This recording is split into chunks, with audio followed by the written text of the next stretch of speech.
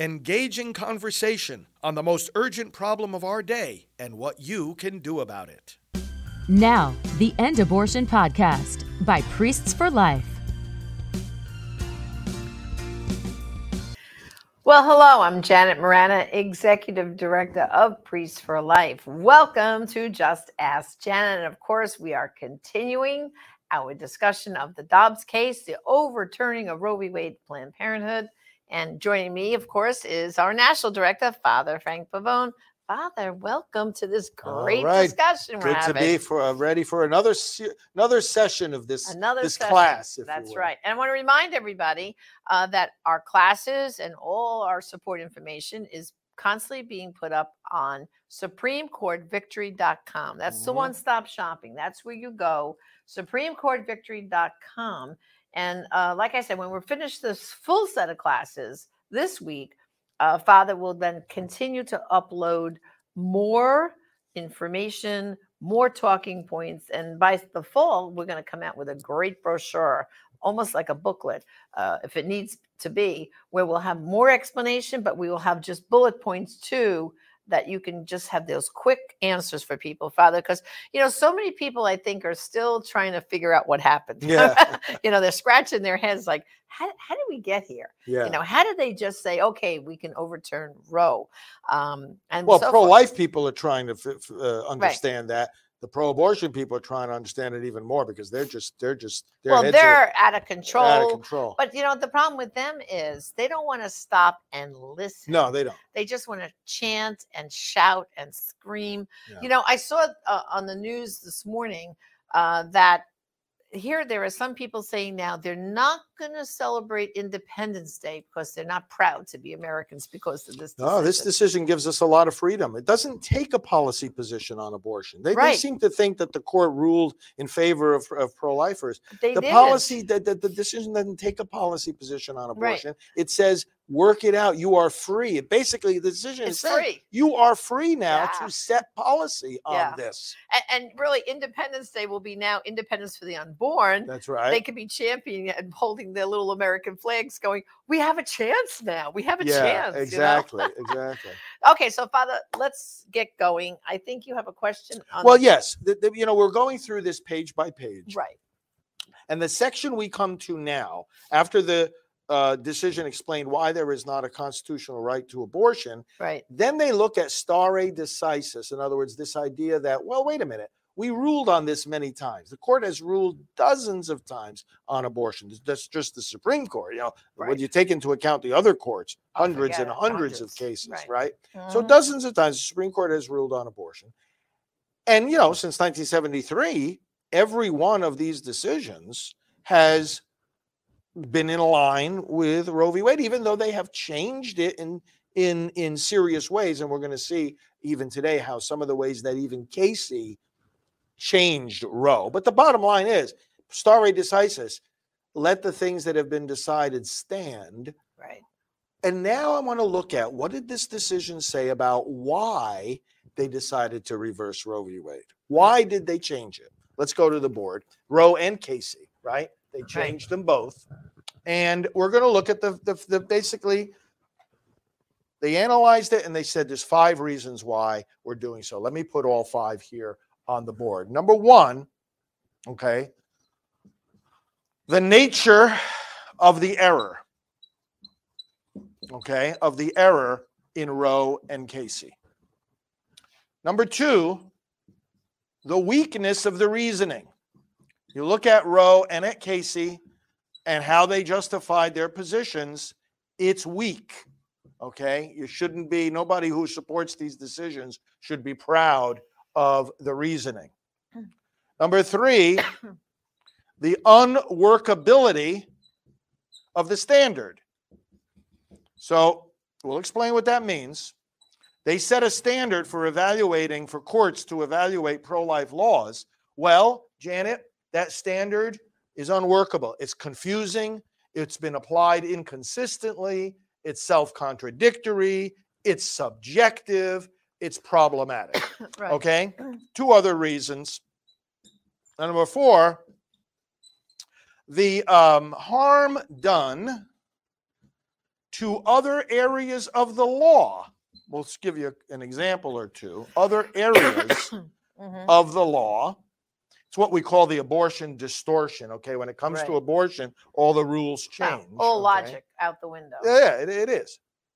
And finally, there's no reliance interest, as Casey tries to pretend. There's no reliance interest here on abortion. So these, in a nutshell, are the 5 reasons that the decision gives. So Father, in the decision itself, they use these words. This Yes. is their words. Yes. Like, and what is it done like in parts? Like Yes. first the nature of the error, and then they go into that. That's right. Ah, That's okay. right. This is going to be good. It's This done. is good. It's done very, very much in detail. So And let's. see. This is how they're picking apart stare decisis. Yes. Understand? Because what you just explained. Okay, because it's always been this way, we keep it this way. But they're saying no. Here's the reasons why we don't have to go along with stare decisis, right? Yes, because stare decisis, brothers and sisters. Let me put the words up here. It's 2 Latin words. Stare means to stand, and decisis means with the things that have been decided. Stand with the things that have been decided. The court has never considered this a dogma. It's not an unchangeable dogma. It's not, as the court has used the words, an inexorable command. And by the way, Justice Barrett said that in the oral arguments. It is not an absolute, it's not a straitjacket. That's another term that they've used. It's not a straitjacket. So, in other words, a court can change its precedents. A court can change even a long-standing precedent. And that's, in fact, what it does here. Why it does it is what these 5 reasons explore. So let's say, Janet, a little bit more about each of these things. We'll come back to these last 4, but let's look at number 1. Look at them one at a time. And like you said, Janet, the decision, that's why it's so long, explains each one of these and gives examples and gives reasoning and quotes other decisions of the court from the past. And it's really, really well written. So, Father, in this section, this was written by Alito, correct? Yeah, he's the chief author, yes. He's the chief author. And so what it means is the other justices that concurred with him, they liked what he did. They didn't see a need to I want to change this sentence. Well, they may have given him input, when the thing was being put together. Right. But they all agree with it. In other words, they all signed on to it. They all signed on to it. Okay. Well, when we say all, 5. Alito, right. the 3 Trump justices, Kavanaugh, Gorsuch, and Barrett, and of course, our friend Justice Thomas. Well, and you know something, Father? Even this morning on Fox News, right? Steve Douche was saying, and they overturned Roe by they're still saying 6-3. That even technically that's not true. That's not true. It's 5-4. 5-4, yeah. Yeah, it's like they don't even understand what went on. You know what I mean? Well, again, all right. So you bring up that point. So it was 5-4 to reverse Roe and Casey. It was 6-3 to uphold the Mississippi law. Right. Yes, right. Yes. Yeah. So. Which, of course, some would say, and in looking at the arguments carefully, I would say too, if you uphold that Mississippi law, even if you say nothing else, you have effectively reversed Roe and Casey, because at the heart of them is something we'll actually talk more about tomorrow, and that is that viability line. That's right. Yeah. At the heart of these cases, it's like, whoa, wait a second. How can you uphold Roe and Casey and strike down the viability barrier? I don't know. It's not. If you still uphold Roe and Casey after that, you're upholding like a shadow of them. Shadow. I mean, they're so weak. They're so weak. All right. Well, let's go. So the nature of the error. Not all errors are created equal. And the court points out that, the nature of the error, this is a fundamental moral concern of millions and millions of citizens. In other words, sometimes the court rules on things and you look at it and you say, what is that? It's like technical points of the law, nuances of the Constitution. It's like, what is that? And it may be things that apply only to a very, very, very small segment of the public, not on fundamental moral issues, etc. Right. But this is on a fundamental issue that is impacting tens of millions of Americans, if not more, and that even more than that are concerned about every day. It goes really to the heart. I mean, it's a matter of life and death, right? I mean, It's so not all cases are going so deep to the core of the issue. And not only that, but what the court has done here is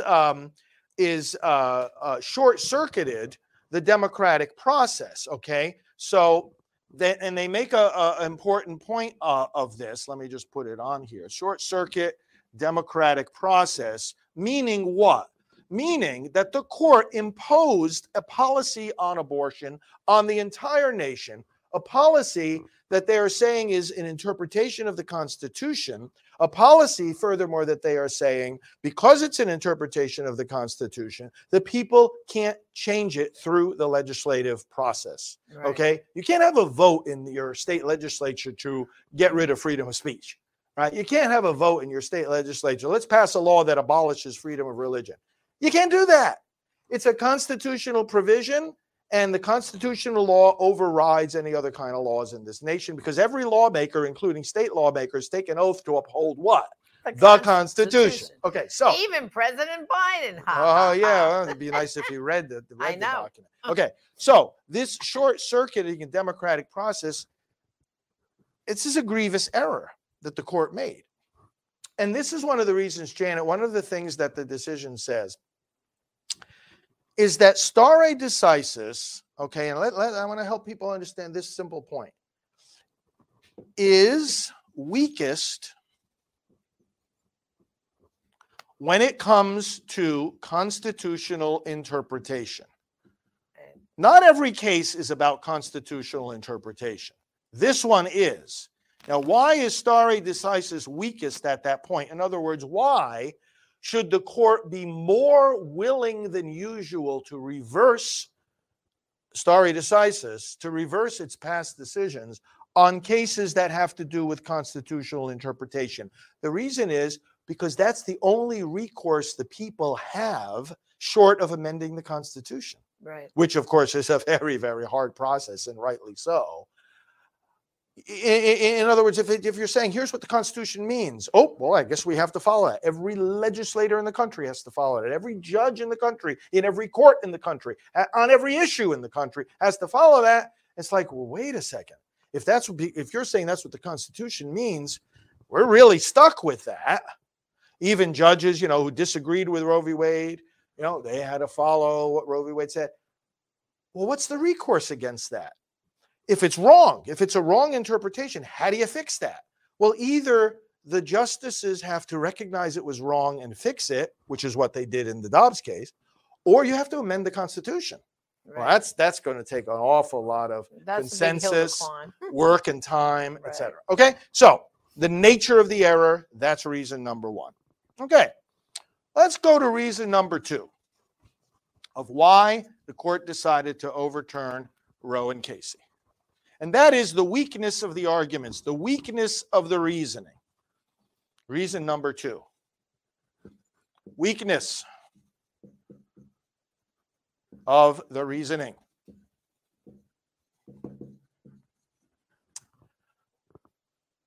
You read Roe v. Wade, you got to be ashamed, okay? The history is garbage. They used Cyril Means, pro-abortion attorney. You watch the movie Roe versus Wade, you'll see Cyril in there. Which, by the way, Father, just so our people know, that Roe v. Wade movie, you can get it on Fox Nation. They have it as one of the options to watch the whole.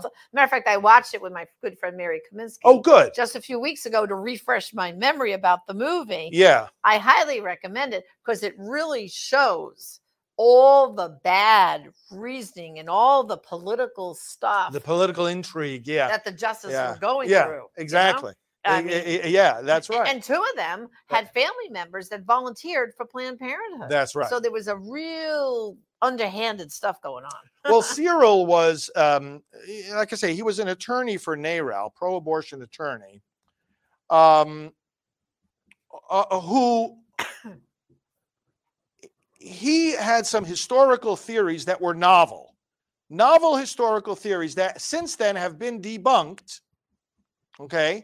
And yet, Blackmun quotes him 7 times in Roe v. Wade, Wow.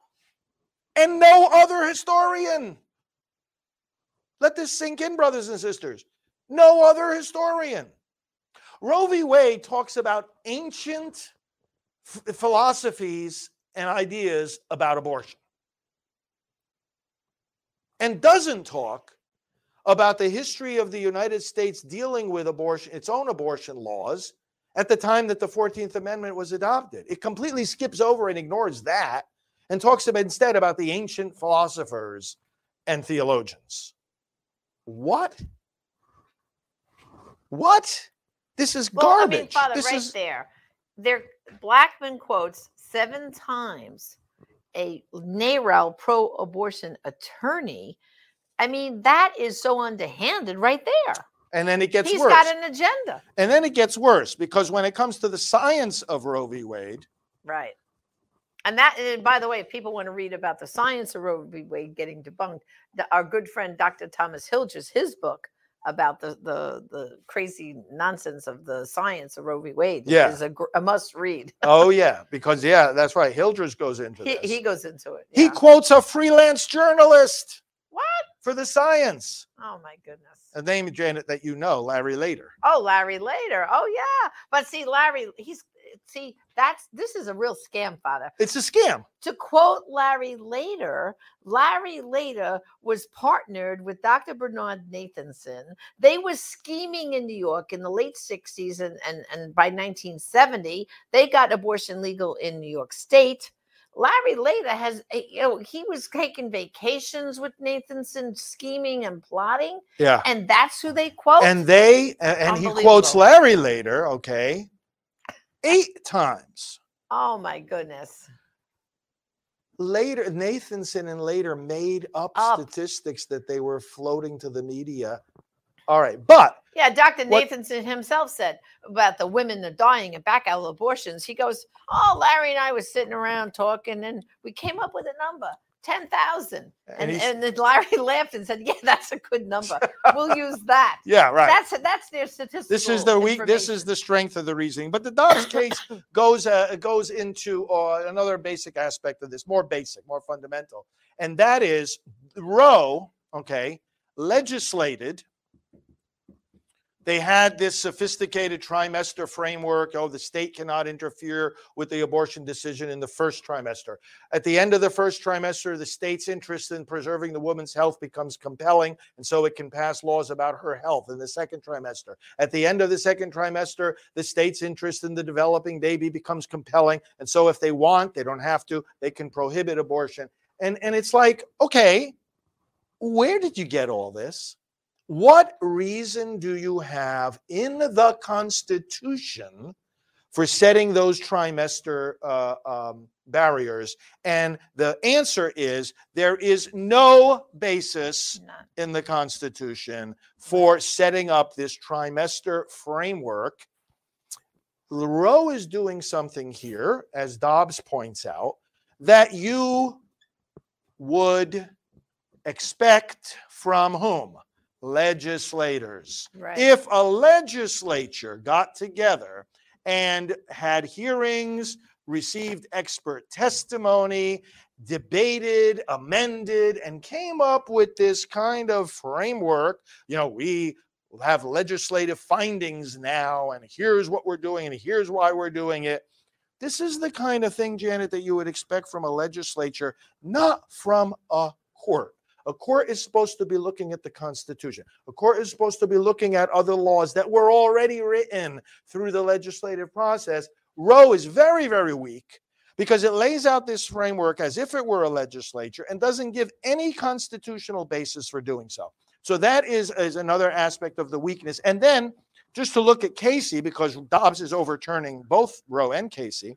Well, and also, too, we haven't mentioned that de facto would also overturn Doe. Yes.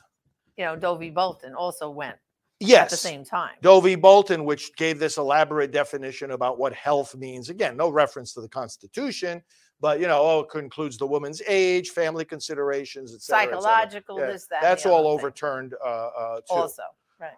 Casey comes up with a new standard. Casey, You see, you talk, let's consider something here. You're talking about stare decisis. Roe is precedent, 50 years. Oh, we have to respect that. We have to hold on to that. Friends, Casey didn't even respect it. Understand something.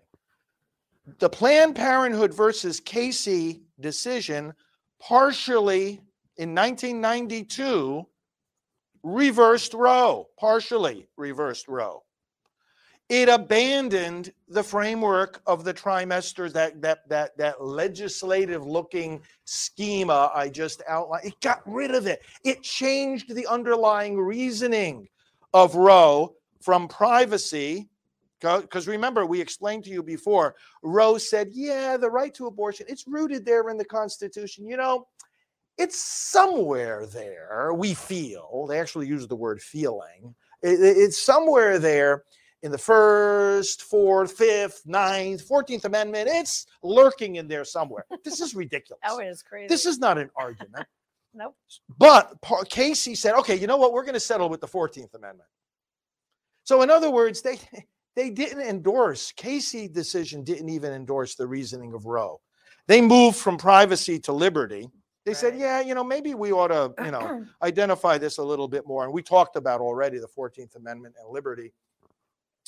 But Casey partially reversed Roe. It reversed two other abortion-related decisions of the Supreme Court on which relied on Roe. Okay, Akron in '83 and Thornburg in Akron was '83 and Thornburg in '86. These were abortion-related decisions relating to some of the things Casey was deciding relative to the Pennsylvania law, but they overturned them. What I'm saying is, you know, you got the court making all these changes.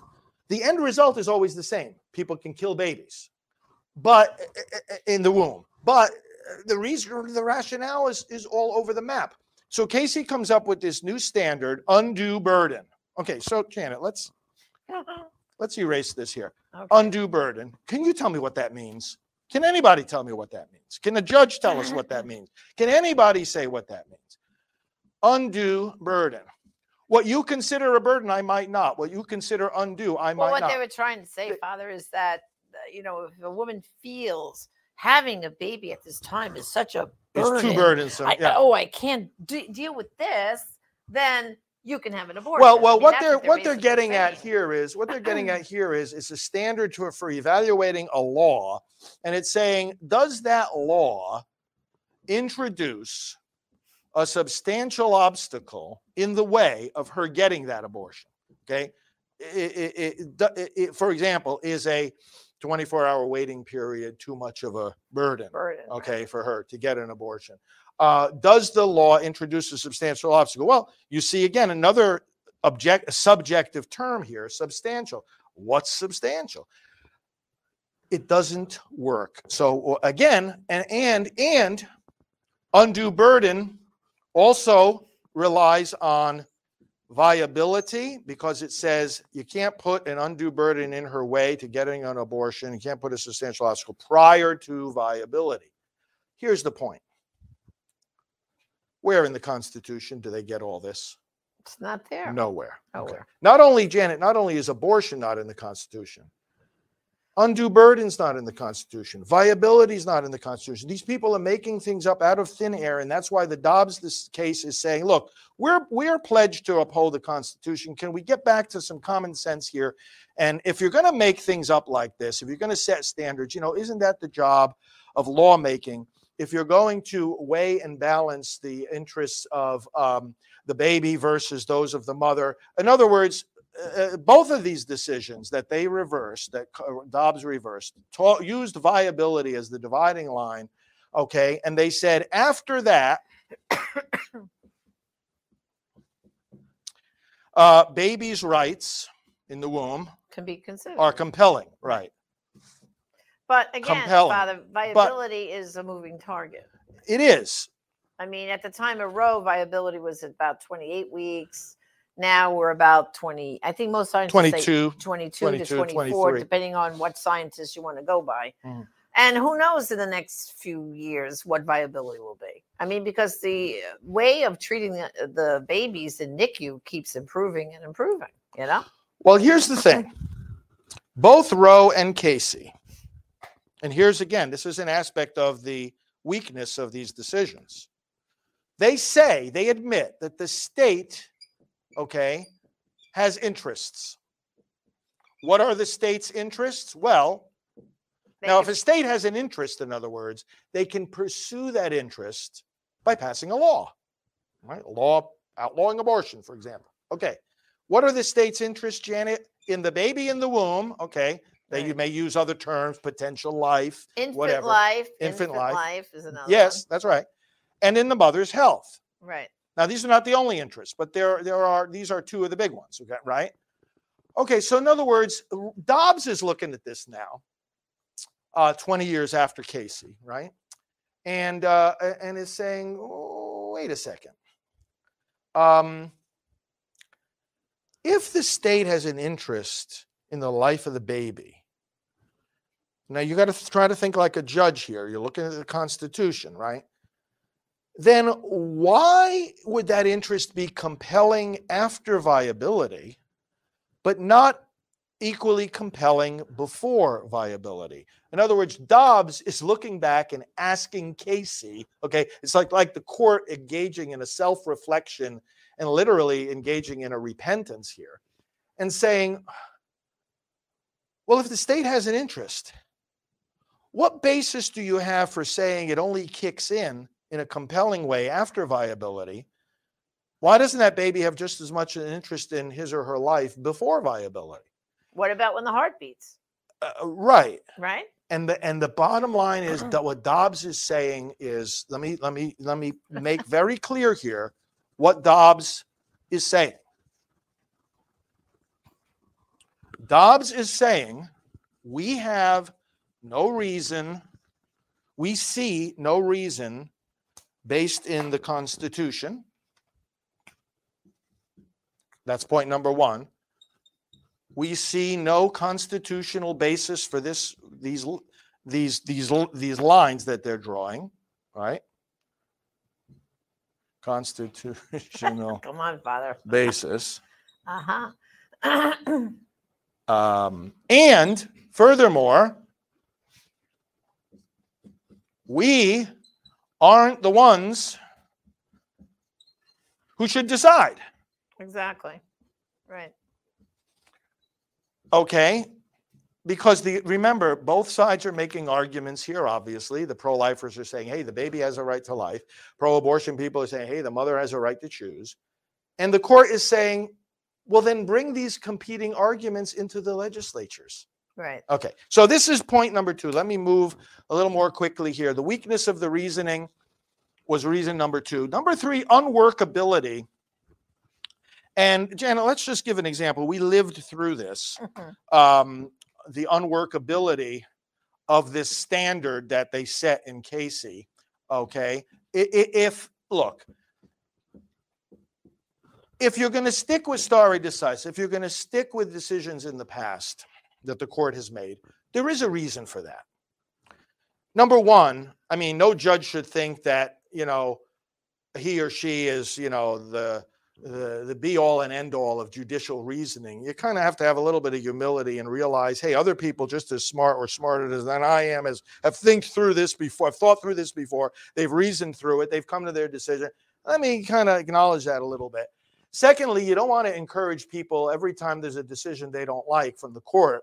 Let's just go back tomorrow and relitigate it. Let's bring another case again. It's got to be something, some weight. There's got to be some value to something that the court already decided. And thirdly, people have to have some kind of confidence that, we're moving forward in a consistent way with these laws and these understandings of the Constitution. So stare decisis is meant, and it is very, very important to produce a stable development of the law. Stable, consistent, predictable. There's got to be some predictability when a dispute arises as to how the court is going to adjudicate it. And there's a value to that. The point that Dobbs is making is that the standards we have on abortion have proven to have inconsistent results and applications and unpredictable outcomes, right, Janet? And so the point here is, for example, the Supreme Court itself, the justices on the court applied the undue burden standard to partial birth abortion in the year 2000. We saw the court strike down a Nebraska law on partial birth abortion. 3 of the justices there who had brought us the undue burden standard applied it differently in that case.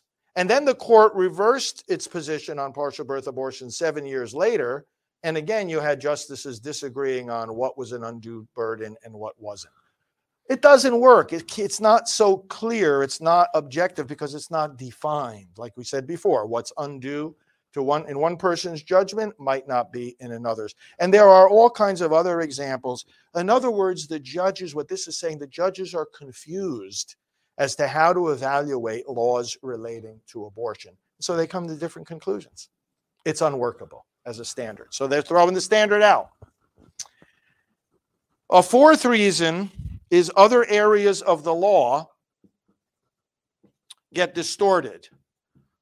Janet, look, what was the case that our friend Joe Scheidler had to deal with, right? Oh, yeah. That was how many times Now versus Scheidler. How many times did he have to go to the Supreme Court? 3 times till he finally got victory.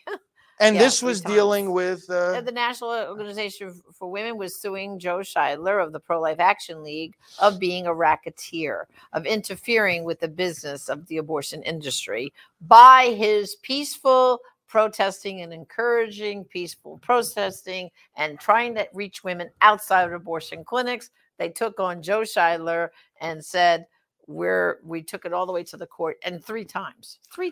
Now, to put people through this kind of judicial workout, okay, shouldn't be necessary when it comes to basic First Amendment rights of freedom of speech and freedom of assembly. They were being peaceful, okay? Right. But this is an example of what we call the abortion distortion. Right. When it comes to other areas of the law, when it comes to abortion, the normal rules do not apply. Let me give you one other example. There's something called third-party standing. Let's say I don't like the way you're being treated or the way a law is affecting you. So I'm going to go knock on the door of the court and I'm going to say, hey, John or Jane out there isn't being treated the right way. And you know what the court's going to say to me? Who the heck are you? If their rights are being violated, they can just jolly well march over to the court themselves and ask for their own rights. Who are you? You don't have standing. They're going to ask me, are you being harmed by the law? No, John, my friend John. Well, then let John come to the court. Okay, this is the doctrine of third-party standing. You don't go to the court for somebody else, okay? You go to the court to claim your own rights or that you claim that you've been harmed. Okay. Now, there are certain narrow exceptions to that. If somebody has a very, very, very, very close relationship with somebody else, an intimate relationship, and that somebody else for some reason is not capable of speaking for themselves or going to the court, then the courts will allow it. But that's it. Except in the area of abortion. Except in the area of abortion. Because the abortionists march into court saying, our clients, the women who come through us for abortions, have these rights and those rights. Well, who are you? Let them come. Okay? So this is just 2 examples, free speech, First Amendment, third-party standing. There's other things, facial challenges, what's called severability. Those of you that know constitutional law know what these things are. It all gets distorted when it comes to abortion. Okay, so Janet, that was area number 4. It's bringing damage to all these other areas of the law. We've got to get back to common sense and to our long-standing understanding of these provisions of the law. And finally, no reliance interest. In fact, Casey admitted in the traditional sense of reliance, when you have a law, let's say it's a law regarding contracts, you rely on those contracts, to be adjudicated the right way. But when it comes to things like abortion, well, these circumstances are going to come upon you in an unexpected way. Unplanned pregnancy, by the very fact that it's unplanned, it was unforeseen. So you're not talking about the traditional kind of reliance. We say women rely on abortion. Casey came up with this novel idea. Is some kind of, vague, sort of women have come to plan their lives and their intimate relationship based on the availability of abortion. And you know what Dobbs said about this, Janet? They basically said, how, can we, the court, evaluate these things? Yeah. Again, let me read there's a great quote here about this that quote, this was from another Supreme Court decision. Courts do not substitute their social and economic beliefs for the judgments of legislative bodies. Again, similar theme like we've been seeing all through this. Let the legislatures figure this out. Courts can't substitute their judgments for those of the legislative bodies. But that's what they've been doing whenever they've applied Casey to cases that are challenging pro-life laws. The legislators made a judgment already about how much people rely on abortion and whether we can pass this law to limit it. And meanwhile, then the court is coming in substituting its judgment on a social issue for the judgment the legislators already made. That's why they're throwing this out. And let me go back to the chair here now, because the briefs, some of the very powerful briefs in the Dobbs case pointed this out. There's one other point. Women have been advancing in society. Right. Women's advancement has been increasing, even while abortion has been decreasing. Right. So how can their advancement depend upon the availability of abortion? Right. If abortions have been going down and women's involvement in society has been going up. So those are the 5 reasons in a right. And in a so nutshell. many things have changed since Roe for women. Yes. Back when we had Roe, I can remember even in the 60s, if a teacher got pregnant, they lost their job. They had to leave once they started to show in their pregnancy. Then the government started passing laws gradually that, you couldn't fire a pregnant woman. She was allowed to, and they had to give some maternity leave. So much has improved. The pregnancy centers alone is such a great example that 2,800 pregnancy centers all over our country are here, and they give. It's not just about diapers and formula. We're talking about medical expenses, a place to live if necessary, job opportunities. They help them not just have the baby, but get back into society. And they've become medical clinics. Yeah, medical clinics. They go toe to toe with Planned Parenthood. This was not the case at the time of Casey. This was not certainly not at the time of Roe. No, because I can remember back when we first started getting very active, Father. The number of pregnancy centers was just beginning to increase, beginning. Yeah. Now it's mushrooming all over the place. Well, it outnumber the abortion facilities almost 4 to 1. 4 to 1. Yeah. So all these reasonings don't exist. And, my challenge to all these companies now who want to pay between $4,000 and $10,000, Father, to let a woman travel to go have an abortion, right? What's the maternity leave policies for those same companies? Right. Why don't we just get real in our country? Like over in Scandinavia, they give maternity leave. The state provides, the federal governments of the Scandinavian countries, 1 year maternity leave.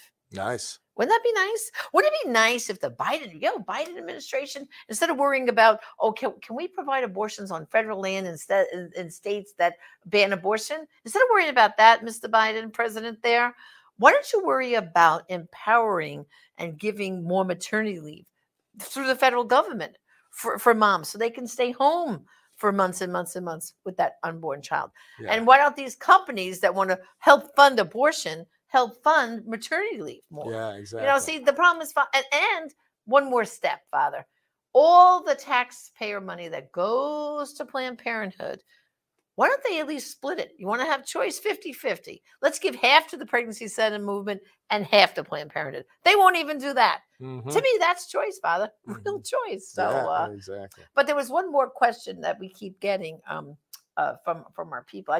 Before we go, Father, if you could just address this question. There's concern right now. They're hearing about some federal judges in states where they have the trigger laws they're trying to put in some kind of injunctions, stopping the trigger laws from taking effect. They're always the pro-abortions Right. people are always going to find pro-abortion judges Right. who will try anything. They're desperate, but I don't think that they're ultimately going to prevail on a widespread scale here. You got to look at each case, of Right. course, Uh-huh. and see, are they invoking the state constitution or are they invoking the federal constitution?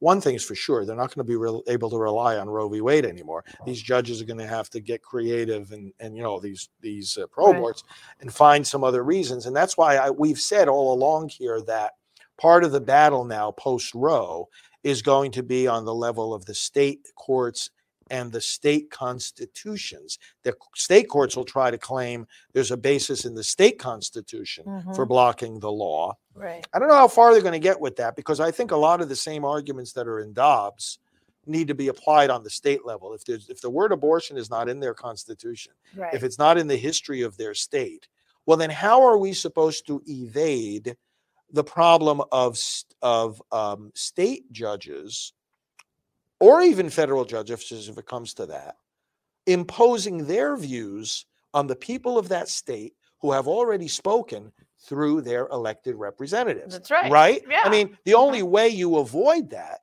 is if you can point to, well, this has been in the history and tradition of our state, the Right. deeply rooted history. But Dobbs has already shown a right to abortion has not been in the deeply rooted history of all of America. Exactly. So how are you going to claim a right to abortion in a state constitution if it's not there in your history? Well, what you're ending up doing now is you're substituting, again, the judgment and preferences and policies of that judge. People don't want that anymore. You're substituting that for the judgment of the people. Let the people decide. That's where we're And at. so, Father, that brings us back to an important point. The midterm elections in November, we know it's very important for the House and the Senate, obviously, but and your local state legislator, right? But there's another important fact here, Father. Judges. In a lot of states, there's judges on the ballot. And I see very often people don't know what to do. They kind of check them off like willy-nilly. Almost like guessing game. Guessing game, yeah. But you can research them. Oh, absolutely. And I'm going to tell everyone, we've got to do our homework. You've got to look up those judges. You see who's endorsed them for this judgeship. That gives you a clue of the kind of judge they're going to be. Yeah. And so we've got to get serious all the way down the ballot, really doing our homework and checking before we got to value our vote and be very serious. Oh, this yes. November. This November gives us a big chance here to keep. So they need to go to prolifevote.com, Pro-Life join Vote. our Pro-Life election Vote. team. And That's a right. final thing, Father, I just want Of to remind course. everybody, Of course. if you want to read more so you can be educated, this is my brand new book, Everything You Need to Know About Abortion for Teens. And I'm telling you, you grown-ups are going to learn something too. Beautiful pictures of the unborn child are inside starting at 7 weeks. This is a great tool. And guess what? We spoke about Larry Lader. I go into that whole garbage about Larry Lader and Nathanson in this book, so you'll really know about it. Just go to abortionandteens.com. Place an order today. I'll personally autograph it for you. And this is like my homework assignment for you. While we're doing these classes on Dobbs, this will also shore you up with some more basic information because the topic is being discussed. And like you always point out, we're not just telling people what anybody who reads up on this stuff can tell them about what Lader did and what Nathanson did. We knew Nathanson. We talked to Nathanson about Lader and about Cyril Means and about all this he told us garbage, they these were lies. making it all up. I'll never forget when he said to us one time, "Where did we get the statistics about how many women were dying?" He put his hands up in the air. I don't. He said, "I don't know. Out of thin air." Yeah, we made them up. We made it up. I mean, we knew these guys. Yeah. And it's like, okay, that's why, they need to watch these programs, read this book. It's more than just, hey, everybody, here's what happened. No, we're talking from our personal interaction. Yeah. So, well, thanks, Beautiful. Father. All right. Again, another class. Very good. Okay. Well, brothers and sisters, thank you for joining us. We went a little bit longer than usual, but this topic is so important. Join us again also tomorrow night. Class number 5 will be in session. Bring your questions, and I hope you're finding it useful. Don't forget to tell others to watch and go to SupremeCourtVictory.com. That's where all the information will be placed. And again, Janet Moran, Executive Director of Priests for Life. Thank you, and God bless. This has been the End Abortion Podcast. To learn more, to help end abortion, and to connect with us on social media, visit endabortion.net.